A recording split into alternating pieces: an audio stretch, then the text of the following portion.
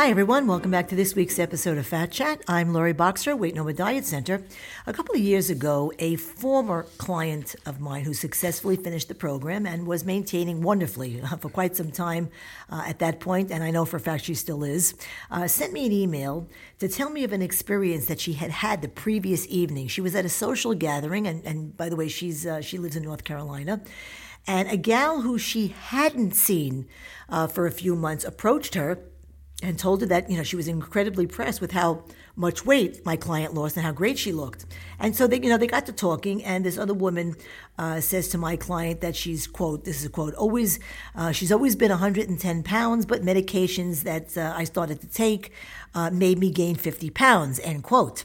And she said this while shoving a huge piece of cheesy bread into her mouth, offering my client the piece, and grabbing another for herself in the midst of a conversation about weight loss.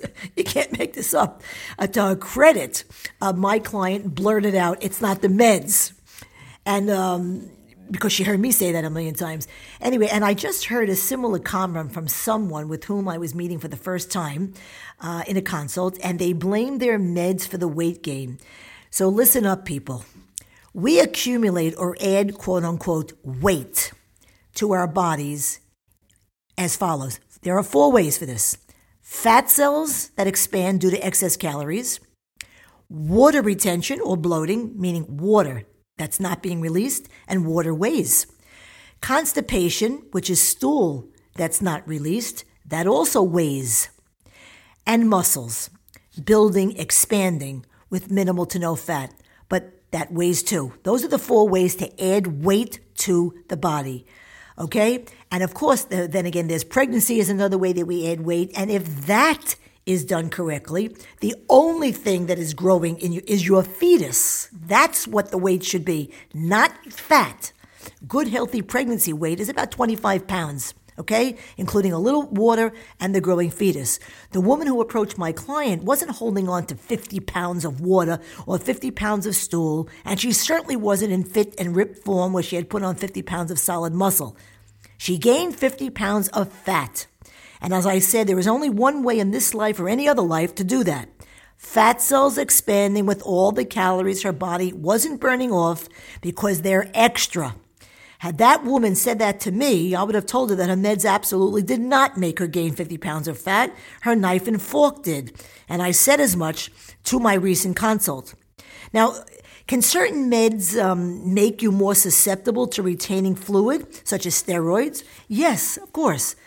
Can certain medications stimulate or suppress a person's appetite? Yes, absolutely. And so what? You have to work around that, folks. You have to, compartmentalize. You have to section that in your head. You have to put it aside. Forget it. In other words, well, of course you have to do what your doctor prescribes you do. And that is completely separate from what you have to do of your own free will. The doctor controls the type and dosage of your medications. You must control the type and portion and pacing of your foods.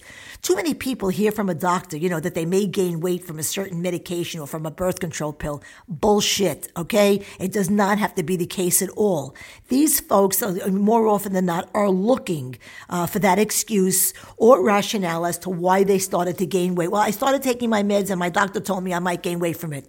Oh, really? Okay, did he talk to you about changing your diet? Did he tell you how much food you should have every day with specificity, meaning how much proteins do you need? How many vegetables should you eat? Did he talk to you about planning all your meals and snacks? Did he talk to you about eating, say, every 2 to 3 hours or thereabouts to keep your blood sugar in check in order to minimize any appetite stimulation? Did he tell you how much water to drink all day and that your first pang of hunger is almost always thirst? I mean, I can go on and on with this, but you get the picture of what your doctor didn't say.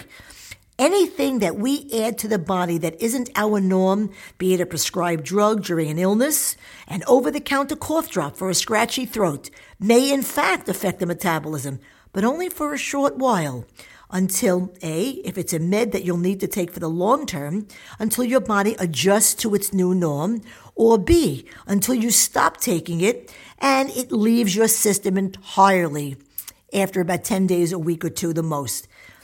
Either way, You need to go about doing what you need to do, controlling 100% of what you can, and forgetting about the rest. You will get the results, perhaps a little slower in the long term, but you will get the results.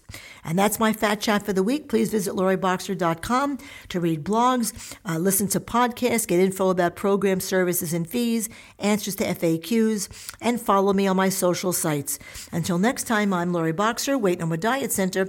And remember, nothing tastes as good as being slim feels.